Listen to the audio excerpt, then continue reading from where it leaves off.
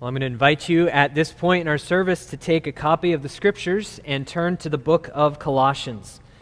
The book of Colossians. Last week, we spent our time looking at the fact that Christ is superior to cultural Christianity. And we made the case that God is calling us to not fall for cultural Christianity, but rather to find Christ to be superior. So would you join me now in prayer as we ask God to bless our time together this morning? Father, you have caused all of Scripture to be written for our learning. So we would ask you to grant to us this morning that we may hear the words of Scripture, read them, mark them, learn them, and inwardly digest them in such a way that by patience and comfort of these words, we may embrace and hold fast the hope of eternal life which you've given to us in our Savior Jesus Christ. And it's in His name that we pray. Amen. So this past summer, Elizabeth and I had the privilege and joy of traveling to Breckenridge, Colorado. And we were looking forward to many aspects of that trip, but we really were going with one main goal, and that was to hike Mount Quandary. Mount Quandary is one of Colorado's 58 mountain peaks that are named that rise above 14,000 feet. So to give you some comparison, Lookout Mountain is listed on Wikipedia, the end-all of knowledge, at 2,400 feet. So in order to get from sea level to the top of Mount Quandary, you would have to stack Lookout Mountain on top of itself 6 times, and you'd be to the top of Lookout, or top of Quandary. The hike basically took us all day, but as you can see, the view from the top was absolutely worth it. It was stunning. Mount Quandary is one of the most popular 14,000-foot peaks to hike, but it's also one of the most dangerous because it looks deceptively easy, and you don't have to have technical climbing gear to climb it. So that means that unprepared hikers will often go and not bring enough water to make it to the top, or they won't bring enough warm clothing because, as you can imagine, the temperature and weather will change drastically in a matter of just a few moments. We were actually told that there are more rescues from the top of Mount Quandary than any other 14,000-foot mountain in Colorado. So without over-dramatizing it, how you choose to hike Mount Quandary matters. Staying on the trail, bringing enough water, what you motivate yourself with on the trail during the hike, all that matters. How you choose to hike will change your experience for the better or for the worse. And in fact, it could actually endanger your life, how you choose to hike, or it could ultimately save your life. In the book of Colossians, Paul compares the Christian life to walking. And how we choose to walk the Christian life matters. How we follow Jesus matters.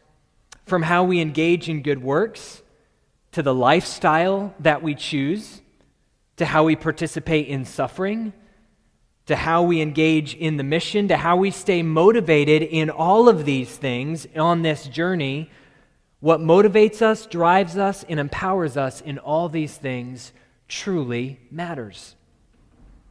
So if you were to look at the book of Colossians and do a quick survey between Colossians 1:1 and Colossians 2:5, and you were to count all the commands that show up, all of the imperatives, do you know how many you would find? 0. There are absolutely no commands between Colossians chapter 1, verse 1, and Colossians chapter 2, verse 5. There's nothing to be done. There are only statements to receive and believe. But when you come to chapter 2, verse 6, you find the first command within the book. As you have therefore received Christ Jesus the Lord, so walk in him. That's a command. Between that verse and the end of chapter 2, there are just 3 more commands. And each of these is focused on a warning. We saw these last week. They're up on the screen. Verse 8, see to it that no one takes you captive. Verse 16, therefore let no one pass judgment on you. Chapter 2, verse 18, let no one disqualify you. These are all warnings against bringing anything into their Christianity from the legalism that the false teachers were wanting to bring into the church. They're all commands towards vigilance. They're warnings against falling for any extra biblical regulations in order to follow Jesus. So, there are a total of 4 commands prior to chapter 3, verse 1. But, when you come to chapter 3, verse 1, the floodgates open up. In fact, if you were to start reading the book of Colossians at chapter 3, verse 1, then you might come away with the picture that this Paul dude is a pretty bossy fellow. He has lots of expectations. In fact, in chapter 3 and chapter 4, just 2 chapters, 1/2 of the book of Colossians, there are a total of 25 commands. And if you were to take away those commands, which are obviously time-bound and related specifically to just the Colossian church, basically after chapter 4, verse 10, if you were to take away those commands, you're still left with 20 commands that Paul expected his original audience to follow. So this brings up a very important question. Let's ask it a couple of different ways. How do we, as a church family, biblically and thoughtfully move out from embracing the gospel of grace, as it's laid out in the first 2 chapters, to living by that same grace, which requires obedience to the Lord who saved us, as laid out in the last 2 chapters? Or to ask it another way, how do we live out of what is true of us in Christ, our being, into what God calls us to do in Christ, our doing? Or maybe to word it even more bluntly, how do we obey God's expectations for those who are following Christ without the legalism of the false teachers that Paul is arguing against? Our answers to these crucial questions will lead us either into the very legalism against which Paul is warning, or into license which ignores the commands of Scripture altogether. And neither of those responses is proper. Both dishonor Jesus. So back to our analogy, how we engage with the commands from God through Paul matters. How we choose to live the Christian life, how we choose to follow Jesus on this walk, this journey, this hike, if you will, it matters. So here's the big idea for this morning's message. Following Christ flows from your union with Christ. Following Christ flows from your union with Christ. Or we could say it this way, doing flows from being. Doing flows from being. The title of this message is this: the most powerful union in the world. The most powerful union in the world. Following Christ in a way that honors Him and the gospel and glorifies God flows only from our union with Christ. So the sermon this morning is a pivot sermon. Rather than going directly to the next section in the book of Colossians, we're going to take this one big idea, investigate it, that Paul has been developing throughout this book, and then we're going to use it to set up the rest of the book of Colossians and the rest of our study together. So in order to do that, let's ask 4 questions of this idea of union with Christ. First, what is union with Christ? Second, how do we receive this union with Christ? Third, what are the effects of union with Christ? And finally, why does it matter? So these are the 4 questions we're going to ask this morning. Number 1, what is union with Christ? It's not uncommon in Christian circles to hear talk of finding my identity in Christ. I myself have used this phrase dozens and dozens of times in the last 12 months alone to describe the work that God has done in my heart over the last 2 years, as He has been rooting out idols, as He's brought to the forefront that I used to define who I was based upon the fact that I was in ministry. And if I wasn't a pastor, then who on earth am I? This phrase, finding my identity in Christ, is really a very recent phenomenon. It's less than a couple of decades old. It really became popular since 2000 due to our culture's focus on the self and on identity. Self-defining, self-identifying, self-esteem, etc. And I want to affirm that there is certainly good to be gained from general revelation, including general revelation as human beings study interactions and psychology and make observations. I want to affirm that there can be good found in that. However, there's been an unintended consequence for followers of Jesus when we begin to adopt the language of finding our identity in Christ. That consequence is this: the doctrine of union with Christ, which is an unavoidable and clearly biblical doctrine and category, it has fallen out of favor. It's fallen out of knowledge. It's virtually unheard of and unknown. In the words of Galadriel in The Lord of the Rings, and some things that should not have been forgotten were lost. Part of what I want to do today is help us to recover this doctrine for our spiritual benefit and blessing as a church from the book of Colossians. So what is union with Christ? Well, I am so glad you asked. Let's ask some theologians, both alive and dead, who have thought long and well about this particular doctrine. First, let's ask John Piper. John Piper, what is union with Christ? Union with Christ is the reality of all of the ways that the Bible pictures our human connectedness to Christ, in which He is indispensable for every good that we enjoy. No saving good, no eternal good, no God-exalting good, no soul-satisfying good comes to us except as we are connected to Christ. And this union with Christ is not a reference to a moment-in-time event.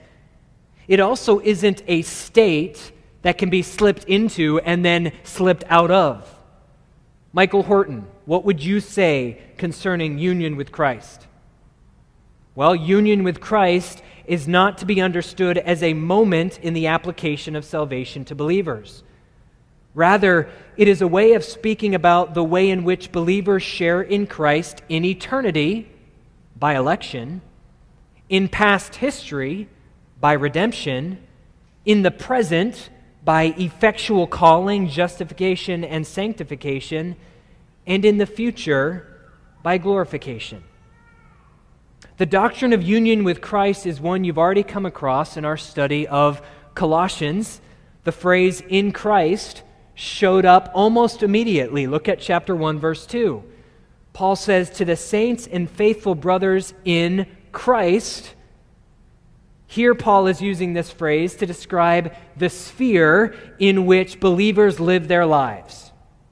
Now, just like the Colossians and the Colossian believers lived their lives in Colossae, in that city, that was the sphere in which life took place, so also they simultaneously lived their lives in Christ. They were in two locations, if you will, at the same time. Likewise, we live in and around Chattanooga, but as followers of Jesus, we also live in Christ. This idea of union with Christ shows up repeatedly in chapter 2. Look at verse 6. "As you receive Christ Jesus the Lord, so walk in Him." Look at verse 10. "You have been filled in Him." Verse 11, in him also you were circumcised with a circumcision made without hands, having been buried with him through faith in baptism, in which you were also raised with him through faith. Look at verse 13. And you who were dead in your trespasses and the uncircumcision of your flesh, God made alive together with him. Look at verse 20. If with Christ you died, and he goes on, look at chapter 3, verse 1. If then you have been raised with Christ, look at verse 3, you died and your life is hidden with Christ in God. The doctrine of our union with Christ is shorthand for all of the incredible blessings we come to experience because of Jesus. So let's ask one more theologian. John Calvin, what is our union with Christ? This is the wonderful exchange which Jesus has made with us out of his measureless goodness, that becoming Son of Man with us, he has made us sons of God with him. That by his descent to earth, he has prepared an ascent to heaven for us. That by taking on our mortality, he has conferred his immortality upon us. That accepting our weakness, he has strengthened us by his power. That receiving our poverty unto himself, he has transferred his wealth to us. That taking the weight of our iniquity upon himself, which oppressed us, he has clothed us with his righteousness. So what is union with Christ? It describes the nature of reality for every believer. We have been united to Jesus. And follower of Jesus, that is the case whether you feel that way this morning or not. Question number 2. How do we receive this union with Christ? Well, we've already seen the answer to this question as well in our studies so far, so I'd like to summarize it in 3 simple phrases. We are united to Christ by exercised faith in the gospel, through the life, death, and resurrection of Jesus, by the grace of God. So let's take each of those one at a time. We are united to Christ by the exercise of faith. Look back at chapter 2, verse 12.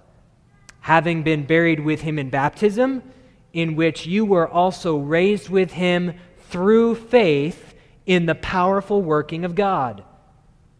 Now, Paul had already referenced this faith back in chapter 1, verse 4 and in verse 5, and the gospel is seen to produce that faith as well as the hope and the love that marked the Colossian believers. So without faith in Christ, there is no union with Christ. It's a fact that many in our culture are looking to tap into some greater experience of cosmic or divine knowledge. And perhaps you are one of them this morning. Sometimes this experience is called Christ consciousness. It's where you are said to tap into your higher self as part of the universal system. It's said to be a moment of self-realization and unity with God or with some understanding of divinity. But this type of union with divinity is nothing but a false flag. It's a cheap alternative to what God himself has already provided to anyone who will but trust and follow Jesus. There's no working for it. There's no emptying of the mind and no ritual that you must engage in order to receive union with Christ. You don't need to pursue some level of Christ consciousness to be united to God. You simply need to exercise faith in the Lord Jesus Christ as the sovereign King who died in your place and for your soul, and then you'll be united to Christ and experience all the blessings of that union. So we're united to Christ by the exercise of faith. Second describing phrase, through the life, death, and resurrection of Jesus. Look at verse 12 again of chapter 2. You've been buried with him in baptism, in which you were also raised with him through faith in the powerful working of God who raised him from the dead. And you who were dead in your trespasses and the uncircumcision of your flesh, God made alive together with him, having forgiven us all our trespasses by canceling the record of debt that stood against us with its legal demands. This he set aside, nailing it to the cross. So in those few verses, you have the life, death, burial, and resurrection of Jesus put forward as the basis upon which we are united with Christ. And this is the good news of the gospel. Remember the definition that we've been repeating over and over again on multiple Sunday mornings concerning the gospel. This is the gospel. God the Father, by his Spirit, saves sinners and restores his creation through the perfect life, sacrificial death, and bodily resurrection of Jesus Christ. And all of this happens by the grace of God alone. So we're united to Christ by the exercise of faith through the life, death, and resurrection of Jesus by the grace of God. Look at verse 12. Giving thanks to the Father, who has qualified you to share in the inheritance of the saints in light. He has delivered us from the domain of darkness and transferred us to the kingdom of his beloved Son.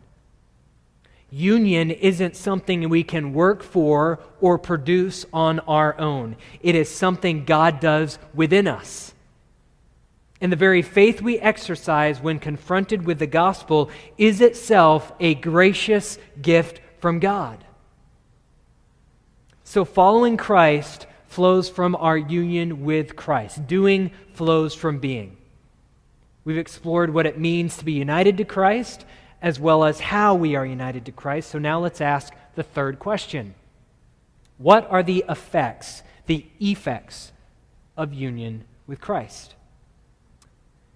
For just a moment, I'm going to skim through the book of Colossians, and I'm going to list all of the ways that Paul describes someone who has not yet been united to Christ, someone outside of Christ. That one is in the domain of darkness. That one is needing redemption from slavery, needing forgiveness of sin. That one is alienated from God. That one is hostile in his or her mind by wicked works. That one needs reconciliation to God, since that one is an enemy of God. That one outside of Christ is dead in sin. And that one has been justly convicted of failing to meet their proper obligations before God. Not exactly a flattering picture, is it? Some of us cringed before this list because we remember what it was like to be outside of Christ. And we can mentally raise our hands and say, yes, that is who I was. Or maybe you're cringing because the Holy Spirit for the first time is enlightening you in these moments that this list describes you. But now, from the same book of Colossians, listen to the effects of being in Christ. One who is in Christ is bearing fruit and increasing in the gospel. That same one is full of faith and hope and love. That same one is strengthened with all power, all God's power for endurance and patience. That one is joyfully giving thanks. That one has been qualified by God to share in the inheritance of the saints. That one has been delivered from darkness, transferred to the kingdom of God's Son, redeemed, forgiven, reconciled to God, participating in the reconciliation of all things to God.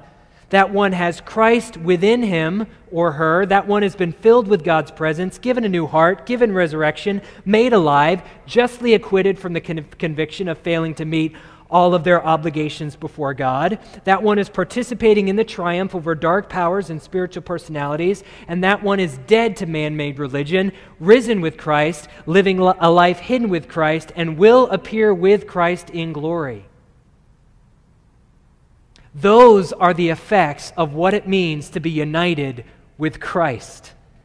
This is a doctrine we cannot allow to remain forgotten. If you are trusting in Jesus this morning, this overwhelming and monumental list accurately describes who you are right now, in this moment. And these are only the effects that Paul mentions in a book 4 chapters long. Paul will tell the Ephesians that every spiritual blessing in the heavenly places are theirs in Christ and Christ alone. The effects of union with Christ are staggering, and it ought to cause our hearts to rise in joyful thanksgiving to God. But if you're sitting here and you are beginning to recognize that you are not in Christ, this union with Christ is not yet yours, if you would not consider yourself to be a Christian, then let me ask you, is the list of those effects compelling to you? Is it attractive to you in any way? Why? Or why not? All this God provides when He unites a man or a woman by grace through faith to His Son, the Lord Jesus. And it can be yours this morning if you will simply turn from your way of trying to make life work and your sin and turn in faith to Jesus to save you. In that moment, God unites you to His Son. So what is union with Christ? It's a way of describing all of the benefits that are ours through Jesus. How do we experience this union? Through the exercise of faith, through the life, death, burial, and resurrection of Jesus by the grace of God. And what are the effects of our union with Jesus? In short, every spiritual blessing in the heavenly places. But our final question is perhaps the most important. Why does union with Christ matter? And this is why this sermon is a pivot sermon. All of what we have said to this point are demonstrably true statements regarding the one who is in Christ. If we were in grammar class, it's okay, some of you are triggered, just take deep breaths. But if we were in grammar class, we might call these indicative statements. Remember that? Indicating what is reality. And some of you are like, no, I don't remember that at all. It's so great. But beginning at chapter 3, verse 1, we transition hard into imperative statements, commands, expectations of God for the one who is in Christ, of the one who would walk the Christian life out of their union with Jesus, the one who would walk worthy of the Lord Jesus. And how we pivot from what is really real, what is truly true, our union with Christ, to what we really must do, our obligations before Christ, how we pivot from the one to the other really matters. Now, at the end of chapter 2, Paul makes an interesting and brief comment. After warning the Colossian believers against legalistic religion that would add anything to Christ, he says that these extra biblical regulations, quote, are of no value in stopping the indulgence of the flesh. They are worthless in stopping the indulgence of the flesh. He then moves on into chapter 3, and he lays the ground rules for something. And what is the something that he's laying the ground rules for?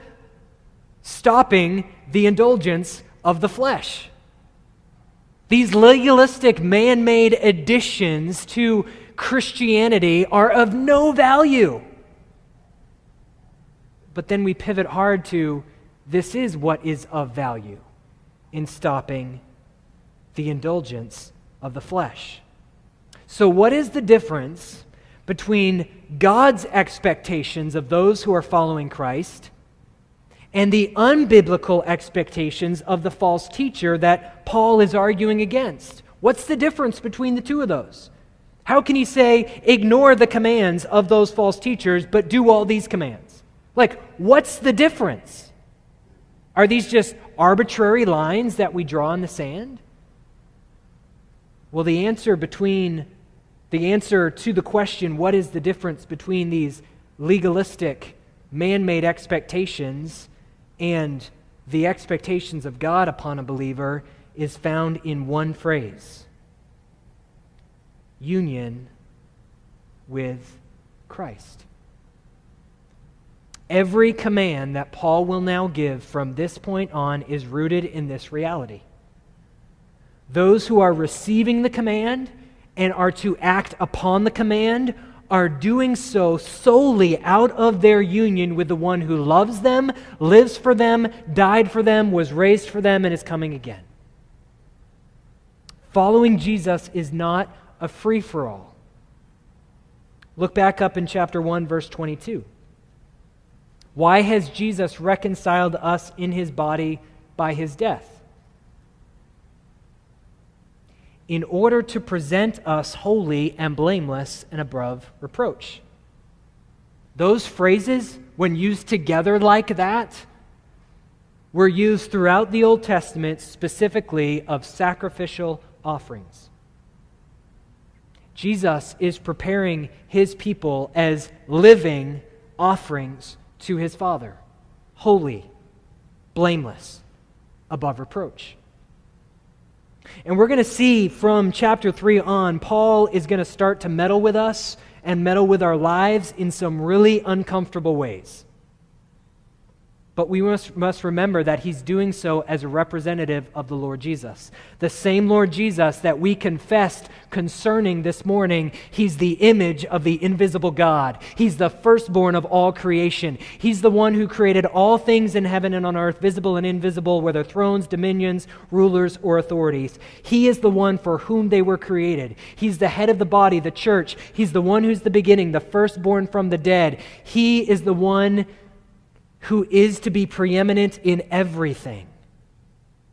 And so Paul, as representative of that Jesus, calls you and I to live our lives a certain way out of our union with Christ. Now, I've stated our conviction before as a church in these words. The gospel is for every person, and the gospel is for all of life.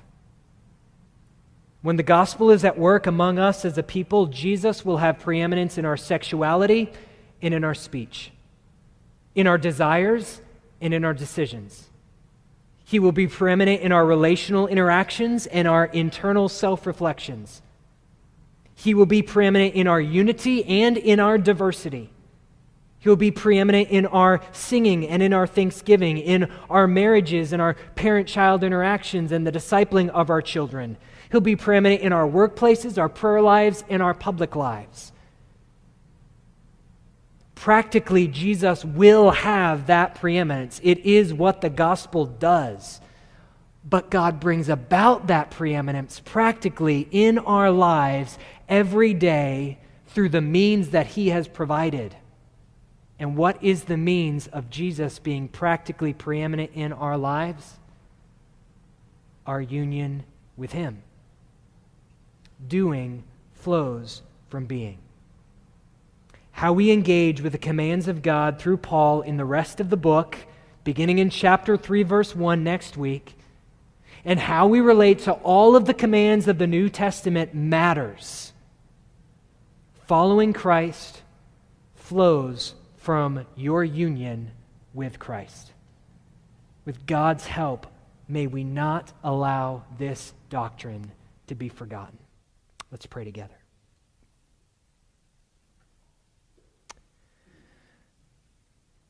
Father of our Lord Jesus Christ, you have given us your words of life today from the Scriptures.